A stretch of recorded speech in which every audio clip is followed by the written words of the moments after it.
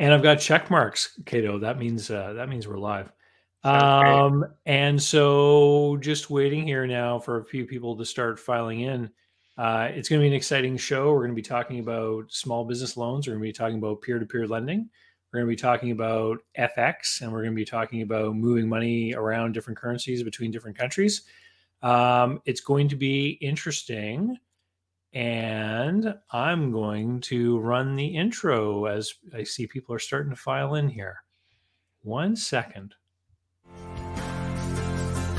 I'm David C. Barnett, and you're tuned in to Small Business and Deal Making, the podcast, YouTube channel, and blog where I talk about buying, selling, financing, and managing small and medium-sized businesses while controlling risk.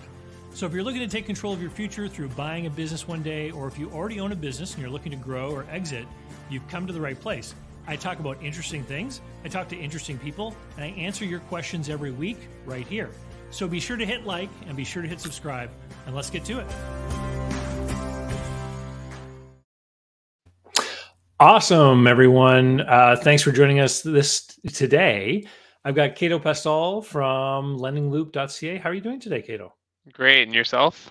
I'm doing really well, and I'm really excited to be having this conversation with you today because very rarely do we get to speak to anyone who actually has a behind the scenes view and opinion of what happened in 2020 with the lockdowns and everything, and the impact that it had on small businesses. I was aghast when the government just started to close down whole sectors of the economy. I understood that there would be knock-on ramifications that would be hard to imagine. Like the inflation, supply chain issues, manufacturing issues, microchip issues, all these things that we're suffering from today. All stem from some of those activities that were happening back then. And I think the best thing for us to do is just to start off and have you introduce yourself to everyone. Why don't you tell us who you are and what Lending Loop is, and we'll start at that point. Yeah, for sure. My name's Cato Pastel. I'm one of the co-founders. I'm the CEO of the company. And we originally, as you said, were founded a business called Lending Loop, which is essentially a peer-to-peer marketplace or loan platform. What we do is we basically allow individual investors, so people like yourself and myself, to invest or lend money to small companies that are seeking growth financing or growth capital. So companies all over Canada would be looking to expand their business, open new locations, buy inventory, do renovations, all that type of stuff. And they have a hard time getting access to that capital from some of the traditional players because they're too small, too asset light in terms of the type of business that they operate. And so what we did is we created a marketplace that made facilitation of capital a lot easier so that those businesses could access financing and funding. And lots has happened since then, but I'm sure we'll get into that further in the show. And just for everyone's curiosity, I had you on the show when you first got underway, and that was several years ago. And probably around 2018, I signed up and started to become a Lending Loop investor.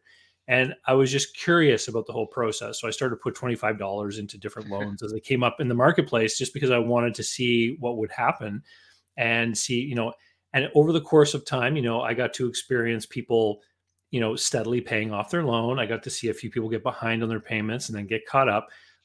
Only had one case of somebody, sort of defaulting and not paying it back. But then I was curious to see how it would unfold, like what the process would look like. And then the pandemic hit. And, initially I thought, oh my goodness, a bunch of these businesses are going to have a hard time paying their loans. And some more of them did get behind for my own portfolio. But what surprised me was the number of loans that suddenly got paid off. Can you share a little bit about what sort of happened on your side? Because I would imagine the pandemic was one thing, and then the government response to the pandemic led to a whole other series of events that probably had an impact on the loan portfolio there. Yeah, absolutely. And to your point, my thought initially in March 2020 was the same as yours, which was, my next my next months and years ahead are going to be about managing defaults. But what ended up transpiring was quite different to that. So unfortunately, with all the government shutdowns that occurred, the demand for capital immediately disappeared because companies were no longer looking for growth capital or growth financing. The need for companies to do expansion, or the will for companies to even expand their businesses, essentially disappeared overnight as they were kind of forced to close their doors. And so the immediate thing we saw was applications and volumes of requests just kind of fell through the floor. Following that, there was definitely a lot of uncertainty for the next few weeks as companies were thinking, into the coming months, what was going to happen. And there were definitely companies calling us saying, what are we going to do about this? Can we, is there the possibility of payment deferrals? And so we were having a ton of conversations with companies along those lines, hundreds and hundreds of those conversations on a weekly basis. And ultimately, as we now know, what happened relatively soon after was the government stepped in with a number of different programs, starting really with the SEBA program, which was this kind of $40,000 interest-free loan, which essentially any company was eligible to receive, and that just basically poured capital into the business community and into the market at that specific point in time. Many companies use that as a survival or lifeline. A lot of companies didn't need that capital, and so they just had an influx of capital and started repaying their loans, which is what you were describing. So we saw a big influx of repayment activity where companies, got financing from the government interest free. They were sitting on cash and were like, I'm obviously going to pay out my interest bearing facilities and keep my interest free ones, right? So we saw a pay down of the book, and many companies start to think about different ways to finance their business going forward. The one last thing I'll add there is that unfortunately for us, and we'll get into kind of what that meant for our business, but unfortunately for us, the government chose not to include us in any of those programs, at least from facilitating them, which is quite different than the experience of our peers in the US and the UK, Australia. All of those markets involve the fintech lenders in the Mm. participate or distribution, basically, all of these kind of government-backed loan programs. The US, notably the PPP program, was kind of broadly distributed by fintech companies. Here, it was solely distributed by the big banks, and so as a result of that, that actually was negative rather than positively impacting our business. It quite drastically negatively impacted our core business. And I want to draw everyone's attention to some key words that you said there. You talked about the demand for growth capital, because Lending Loop is not a platform where anyone can just put up a loan request. They have to go through a little bit of an underwriting process. You have to approve their access to the marketplace of investors. Why don't you touch a little bit about what you look for, because it's not just anyone who wants to start a business or buy a business or anything like that can access this marketplace of investors. You have to meet certain criteria, correct? Yeah, you hit the nail on the head there. And what we basically, what we saw was not necessarily a decrease in demand, to your point, for just capital, because there are a lot of companies that were maybe like looking for survival capital. But for us, we put every business that applies through a rigorous adjudication process or underwriting process where we assess the credit risk of that company. And so the shift happened where companies that were looking for growth financing, which is kind of what we mainly supported, disappeared. And so we were left with kind of companies that were looking for essentially stopgap or emergency financing, which is really not what our platform was built to support. That's what programs like the SEBA program and the BCAP Mm. program were built to support. So we ended up referring a lot of companies in that category to other financial institutions who could provide capital to those companies for that specific need. So and now we're talking. It's May of 2022. It's been more than 2 years. Have things started to change on that front? Are you starting to get more applications come in? Well, I mean, we as I'm sure we'll get into, we've launched a number of new products for our business, and so even last year in 2021, we started to see a pretty big change in business as we kind of shifted our focus from an industry perspective. But talking specifically to the kind of traditional SME cohort, I'd say it's been kind of lumpy. I would definitely say we're into the recovery phase, but I wouldn't say by any means that it's back to where it was kind of pre the pandemic. So, we've seen kind of ebbs and flows as restrictions come and go. The longer a restriction is gone for, we definitely see, a gradual like kind of recovery in terms of like business requests for financing. But we're still not at this stage seeing the same level of demand, in May 2022 as we were in, February 2021.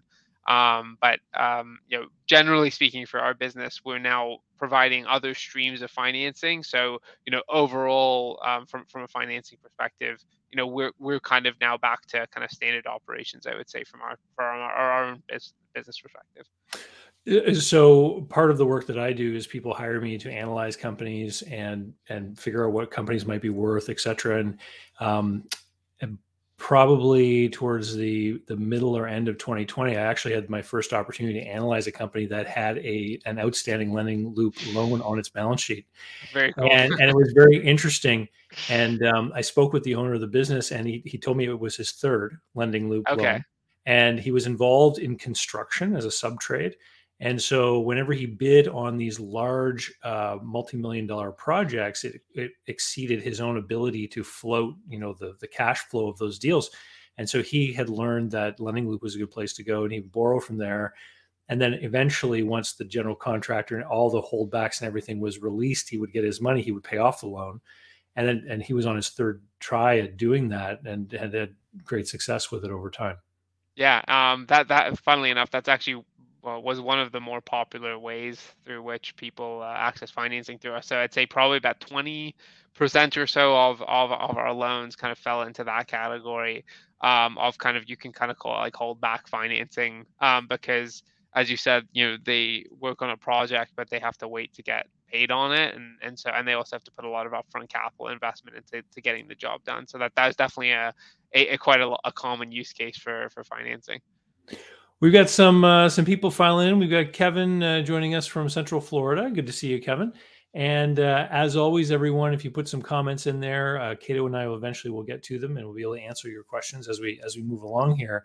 And so I asked you about how things were changing, and you were talking about how sort of the demand is kind of lumpy in your underwriting process. Or have you become more sensitive to businesses that might be affected if there's ever another mandate or shutdown of businesses? Like a lot of people around the world are kind of acting like C-19 is behind us, but it's sort of now this new business threat that no one ever thought of before, of course, but now everyone in the back of their head is kind of like, well, do I invest in growing my business or expanding my business? What if I always say it's the Decepticon variant is going to come along, right? And suddenly these rules are going to come back. Is that something that you are now thinking about when you're underwriting these deals? Yeah, absolutely. I would say, like, generally, unfortunately, from a business perspective, but it's just the reality of the world that we're in right now. We had to make that decision very early on. So, way back in March, April 2020, as we kind of like figured out how we were going to continue to lend, despite the fact that the volumes were lower. Through that period, we definitely made a lot of adjustments to the way that we looked at risk. And really what that comes down to is just kind of weighting certain variables from an underwriting perspective, perhaps more heavily than we would have before, which are related to things like what's the impact of a shutdown, and what is our risk appetite, just from a total risk perspective. I would also say, if there are companies that were like more on the fringe of financing, and I'll to be specific from the Lending Loop perspective, the way that, if you go back to I probably spoke about this in our interview, 5 years ago, but we have a grading system that rates businesses from A through to E. And so, like your A, B, and C companies, just to put perspective on that, will probably still be able to just get financing through us. But, your DE companies definitely will unfortunately have a harder time, just because, of the nature of the risk of the environment has to be reflected in our underwriting models, right? So we definitely have become a little bit more tight when it comes to adjudication, both on a specific, industry by industry basis, but also just on a broad based scale, because I do still anticipate, even despite the fact that these loan programs came in from the government and that was all this emergency subsidies and funding, at some point we are going to continue to see an increase in delinquencies within the traditional SME market. That's just the kind of nature of what happens when you go through a business cycle, and I think we're kind of trending a little bit towards that right now. Well, one of the things I wanted to ask you about, in fact, is, and thanks for bringing up the grading system, because you've got like A, B, C, D, E, and then there's pluses and minuses, I think, as well for some Yeah. people. So when you set up that grading system, you obviously created some sort of risk measurement matrix points or something like this, and you probably had a certain expectation of default or delayed payments, et cetera, with each asset class. So I wanted to ask you, when the lockdowns occurred and everything, um, like how accurate did your system turn out to be? I mean, did people behave within the parameters of your expectations, or of your initial risk rating system? Yeah, I would say it's been consistent pre lockdowns, but also during the pandemic as well. So, if you look at our loan performance data, which we post all of this publicly, so it's out there for everyone to see. But the grading system works in the sense that our A plus companies have the lowest default rates, and our E companies have the highest default rates. I would say also the other thing we saw is that your DE categories, your kind of like highest risk businesses, which tend to represent companies that have a lot of leverage already. Like that, I mean, that's not. I don't like to categorize only one specific variable that puts someone in a DE bucket, but that is something that I would say like is a general Mm, categorization. Those companies definitely we saw disproportionately a higher increase in delinquencies and defaults over the last few years. As things have transpired, but that wasn't even necessary. Like I would say, it was already starting to trend that way. Even in 2019, that it was a little bit higher. And so what we've seen is actually like our ABCs kind of have been above expectations, and then our D's and E's have been at or below expectations from a performance perspective. But all of that comes in to say that the grading system obviously worked, and on an absolute basis, kind of the system worked as it was intended to, and continues to work as it was intended to. But I think any kind of cyclical events tend to impact those that are most on the kind of fringes, or highest leverage at highest risk of defaulting disproportionately higher than others. And that was another reason that we made that decision, like I said, to kind of tighten lending even more so for those that are on that outer side of the spectrum, and concentrate our efforts on kind of continuing to provide the service to higher credit quality companies. and since the pandemic, has the awareness in the SME community about this option continued to grow? Like, are you seeing that this is a growing business, or are you still kind of in the shadow of the big banks and more traditional kind of finance operations? Yeah, I mean, I think that almost segues in a bit to what we're kind of working on next. But I mean, just to quickly try address like the question directly. I would say like we were definitely challenged by the fact that, like I said, the government programs were not administered through us. I think that was definitely a Mhm. big blow or hit to the sector.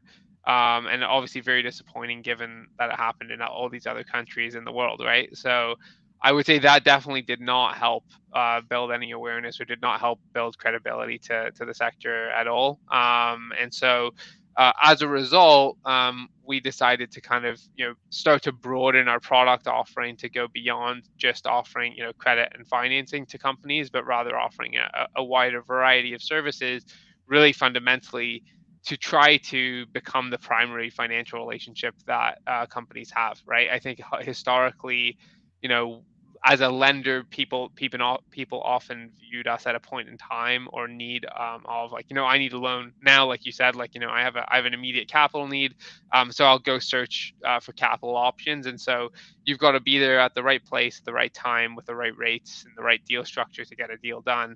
And I think we have the ability now to build a much deeper relationship that goes beyond capital, and that really kind of like is one of the key reasons that we decided to kind of broaden our product offering.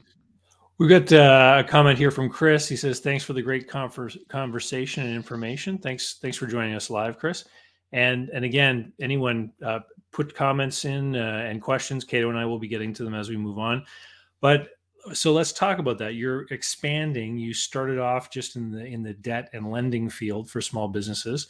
Now you want to have a greater financial relationship. So when I think of a bank, my business has a bank account, obviously, and I'm in there all the time. and it's money's coming and going, and it's a place where payments arrive, and I go in there and I've got a credit card and I pay that off and stuff.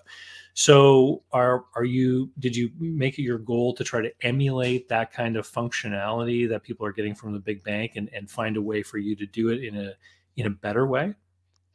In a sense, yes. And so as you can probably see from my name here on the on the bar, Lending Loop has become Loop, and so with Loop, which is kind of our new platform that we've developed, we're offering far more than just credit or lending. We now offer the ability for you to get paid in different currencies. So you have the ability to actually receive money into your account with us. You can make payments anywhere in the world from those accounts. And what's really important, like, is we make this process of getting paid and making payments, which is basically what you use your bank for in a nutshell, a lot more seamless, with a lot more friction and a much lower cost than you would usually incur using a traditional financial institution. So, just to give you an example, many companies today, this is a small but silly thing.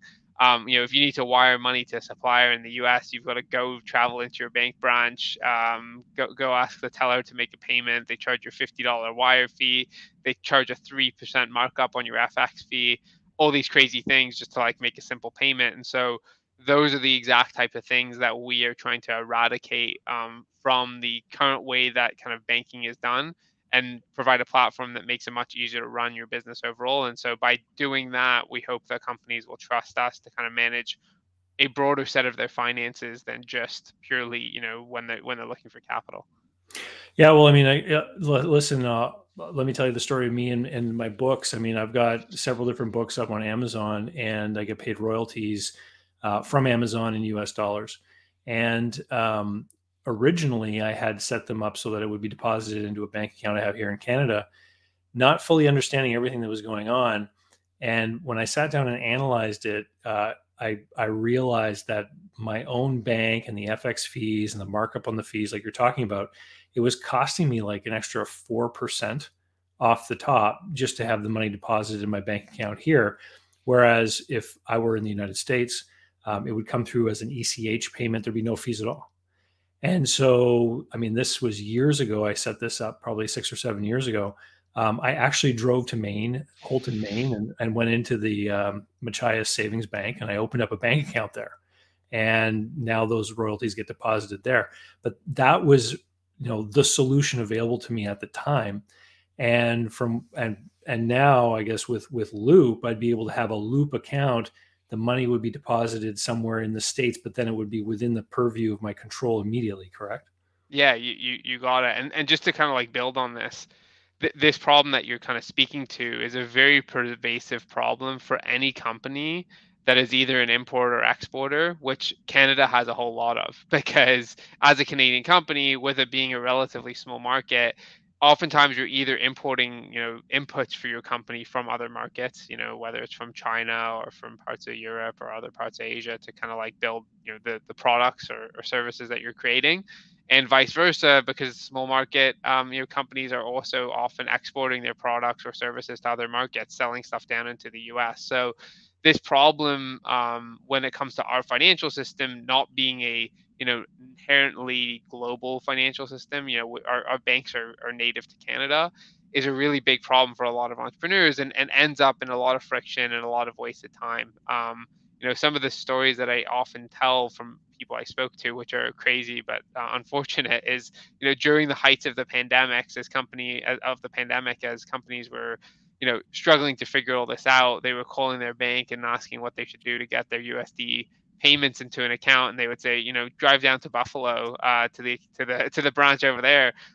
Difference during the pandemic was the border was closed, so it was like, thanks for the advice. I actually can't cross the border because I'm not allowed to right now. So this problem of kind of managing your money in a cross-border way, getting paid in the U.S., keeping it in U.S. dollars, being able to make payments to people outside the country is a really big issue for a very broad set of companies. And so that is like the specific problem that we've chose to focus on or target, because it's something that traditional banks do particularly badly, and it's something where we feel we can offer a really compelling point of differentiation to save people time and money, frankly, when it comes to doing their day-to-day banking.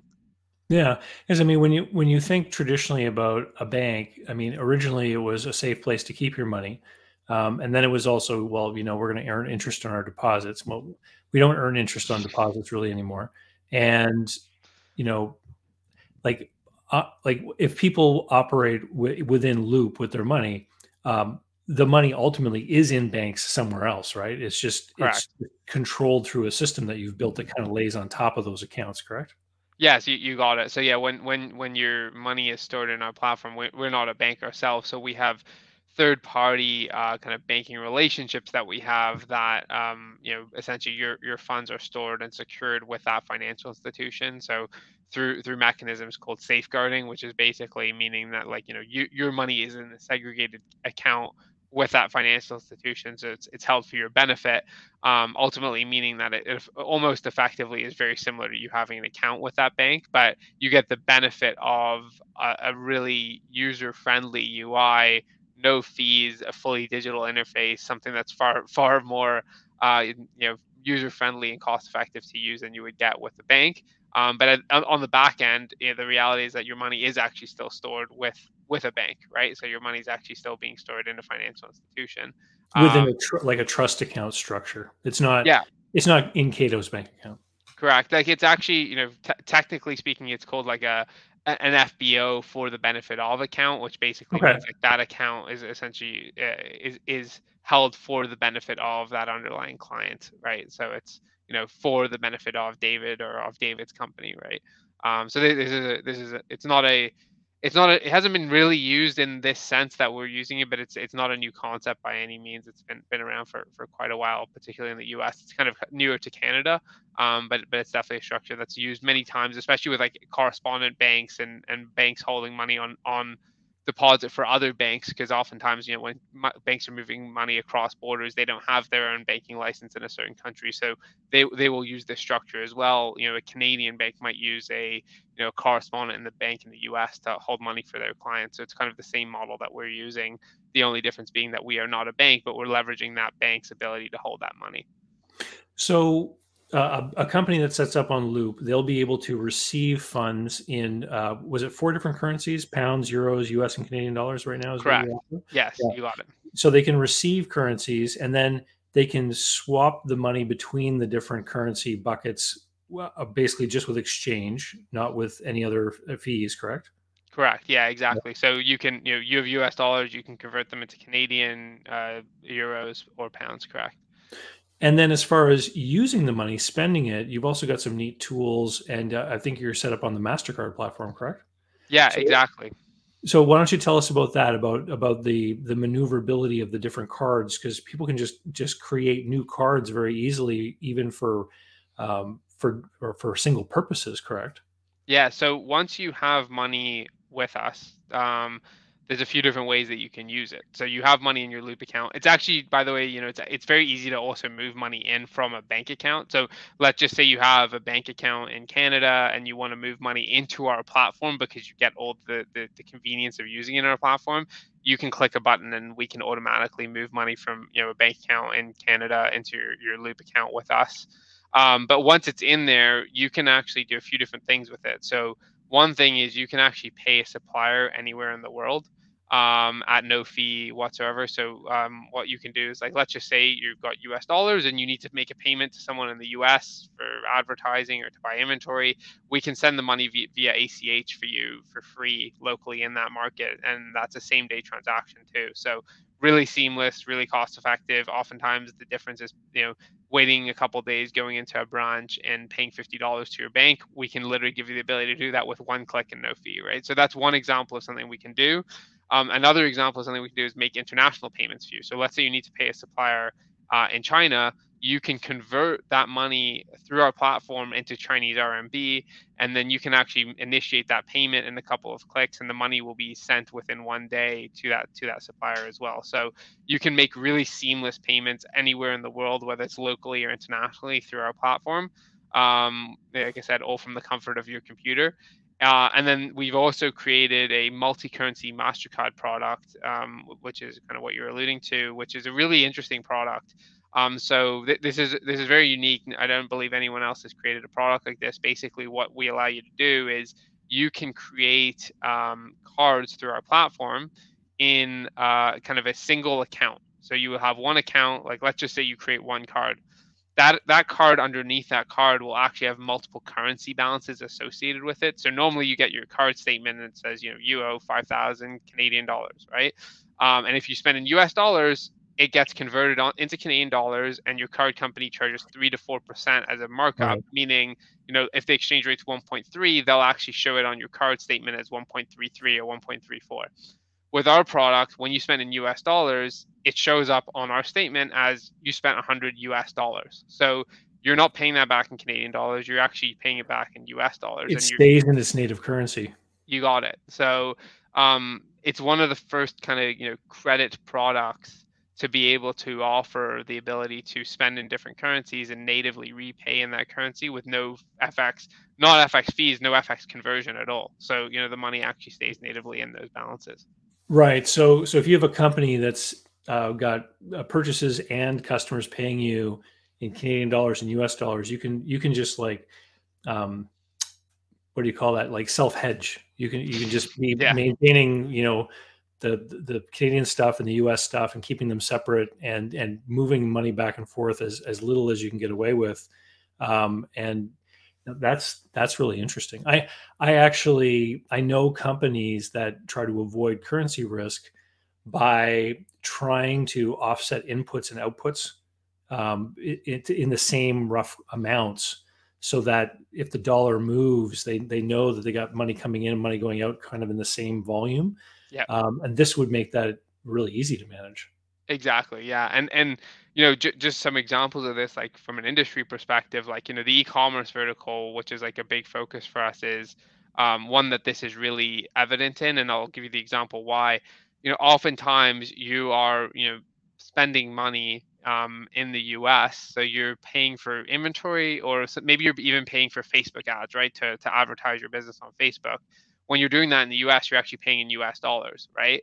But many of these companies are actually selling product into the US and earning US dollars. So today, what's happening is they are selling that product in US dollars. It's getting sent back to their bank account in Canada. They're paying an FX fee that's usually between 3 and 5% on that, as you were talking about earlier Yeah. with your Amazon royalties. And then they're using their card to spend on Facebook, and they're adding another 3% on top of that. So they're actually paying that 3 to 5% twice, and so they're losing 8% of every dollar that they're spending on their advertising, because they're converting it from US to Canadian and then back from Canadian to US. And we essentially, for that company, eradicate that entire pain point and all of those losses. Yeah, and you and I were talking a little bit before, and this is why you're sort of targeting that specific industry, because you can Yeah. just see how much value you're able to add to that particular group. Exactly. Yeah, because this is a problem for that, for the e-commerce industry, that is, like I said, it's super pervasive. It's all, 90+% of companies are import or export within that segment, because typically, let's say you start a Shopify store.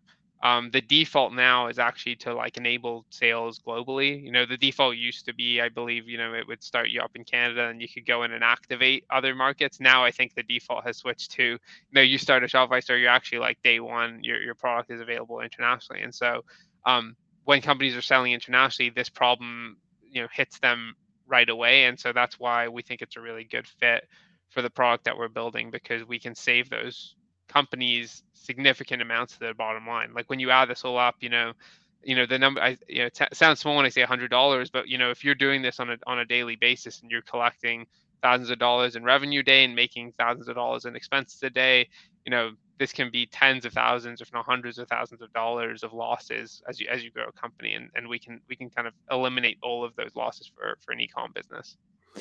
Let's talk about the Mastercards again. You were talking about how you Yeah. have multi-currency cards, and within your platform, you can create new card numbers very easily, correct? And you have Yeah. virtual as well as plastic. Yeah, you got it. So, Yeah. yeah, that's something. So I was mentioning that it's all multi-currency, and one of the cool things is that you can because these are business cards, it's essentially what we call a corporate card program. So even if you're a really small business, you still get the benefit of this, even if you're just getting started. What we allow you to do is, with a click, create unique card numbers for different use cases you can define what those use cases are. So those use cases might be different employees on your team. Those use cases might be different suppliers you have. They might be different advertising channels you have. Maybe you want to give a card to an agency. And we give you that control for a couple reasons. One, with those unique card numbers, it makes it really easy to turn spending on and off. So let's say you give a card to an agency, and then all of a sudden you have an issue with that agency. You can literally go into our platform, click a button, and say, "I want to freeze this card." All the rest of your spending continues as normal, which is a big problem with traditional cards. Usually, if you have a normal credit card, right, with a bank, you freeze that card, everything stops, and you got to deal Yeah. with the hassles and nightmare of like, now my card's not working. With us, you can create specific cards for specific things and manage that card that way. Second benefit is from an expense management and kind of reporting perspective. A lot of people really like that too because it's like really easy to tag and categorize stuff. Like this is my card for marketing. So, with our platform, you can easily search for stuff, export transactions. You can see, I want to know how much I spent on marketing this month. You click a couple of buttons and you can see all the expenses that you had on your marketing card or on your Facebook and Google cards for the month. So a lot of really cool benefits that being able to create multiple cards offers to companies. Yeah, back in my American Express days, we used to do purchase card programs, and this is one of the Yeah. key features that people were looking for because they would, again, it just depends how they want to organize. The traveling executive would have a plastic card to put things on, but then maybe they want the marketing department or even different cost centers within different departments would have their own card numbers issued.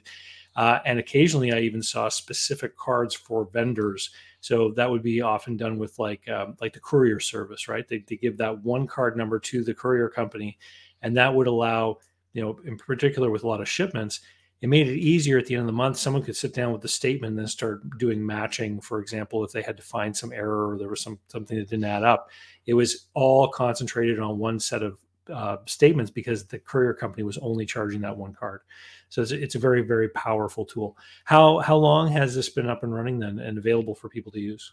Yeah, so this new platform that we call Loop actually is brand new. We launched it in beta in January, middle of January of 2022, so just a few months ago.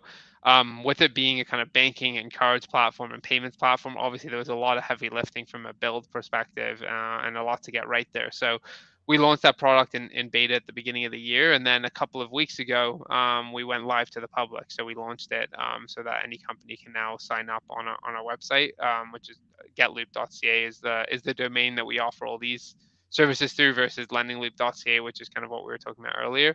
And so with our new kind of Loop platform, companies are now able to go in and sign up, and it's a really easy. What I'll also say about it is.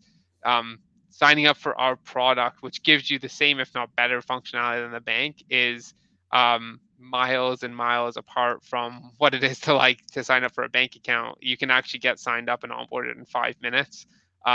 It's really that easy and seamless to open an account with us, which is drastically different, as I'm sure most people know from opening up a bank account with a traditional bank, which you're often going in person, bringing in documentation, waiting weeks. So we really try to revolutionize how all of that happens when it comes to opening accounts. And so is there any kind of like monthly fee or anything that the customers are paying? No. So yeah, the accounts are totally free.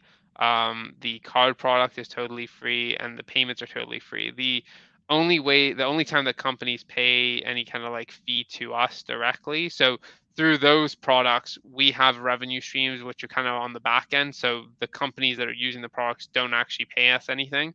So you can access all this for free. When the only time we charge you something is when you carry any type of credit balance with us. So that credit balance could be on a card. Let's say you don't make your card payment in full by the due date, and you roll that balance over. In that case, you're obviously bearing interest on that balance. And we also have various credit products that we offer as well. So we have a line of credit now that we've launched. So originally we just offered term loans through Lending Loop. We now offer revolving credit facilities. So if you're looking to kind of do inventory purchasing or things that are kind of like shorter term in nature, where you buy something now, maybe you're selling it in 90 days, we offer a line of credit for that. And we also offer purchase order financing. So that's when a company, has larger purchase orders coming in from a Walmart or a Target or a Bed Bath and Beyond, somebody like that that's making purchase orders to the company. We can help them basically get all the inputs ready so they can fulfill that. So those are two new credit products that we're now offering, and there's obviously an associated fee because you're taking on credit from us. So that's the only time that you would pay us any type of fees for the product. Okay. Years ago, when we spoke, and you were first launching the credit program, you had to deal with a bunch of hassle with the securities commissions in the different provinces because under the rules at the time, you were technically offering a security for sale, and that invokes all this requirement for prospectuses and all this other kind of stuff. And you were able to negotiate some agreement with them with this banking product. Did you similarly have to get involved in a lot of the banking regulator rules and everything? How was that? Yeah. So to make a long story short, banking regulations and like securities regulations are actually quite different. There's a number of different regulators. So we're regulated in a few different ways now. Obviously, from a securities perspective, we still have those licenses, and that exists today in terms of how we raise capital, right? But there's two other things that we now do. The first is we're what's referred to as a money services business, which is effectively in the U.S. is referred to money transmitter business. What that license allows us to do is send money on behalf of customers anywhere in the world or locally or anywhere in the world, right? So that's one regulatory license that we obtained ourselves in order to do this business. We also had to partner on the back end with a number of different financial institutions as well. So we have a few different financial institution partners that we work with, and this is kind of what we were talking about before.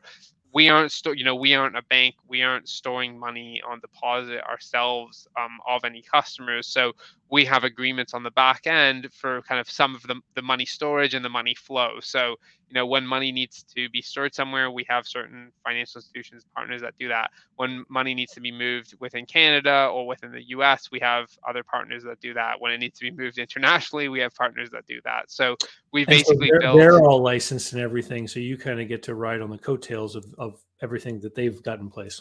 Essentially, yes. Like there's parts that like kind of fall under our regulatory licenses and then parts of it that fall under their regulatory licenses. So we kind of like built a from a user perspective, what's important is it all like works and looks like magic on the front end. You click a couple of buttons and money moves from point A to point B. But on the back end, there's certain times where things are falling under our regulatory licenses and certain times where it's falling under that financial institution's regulatory licenses.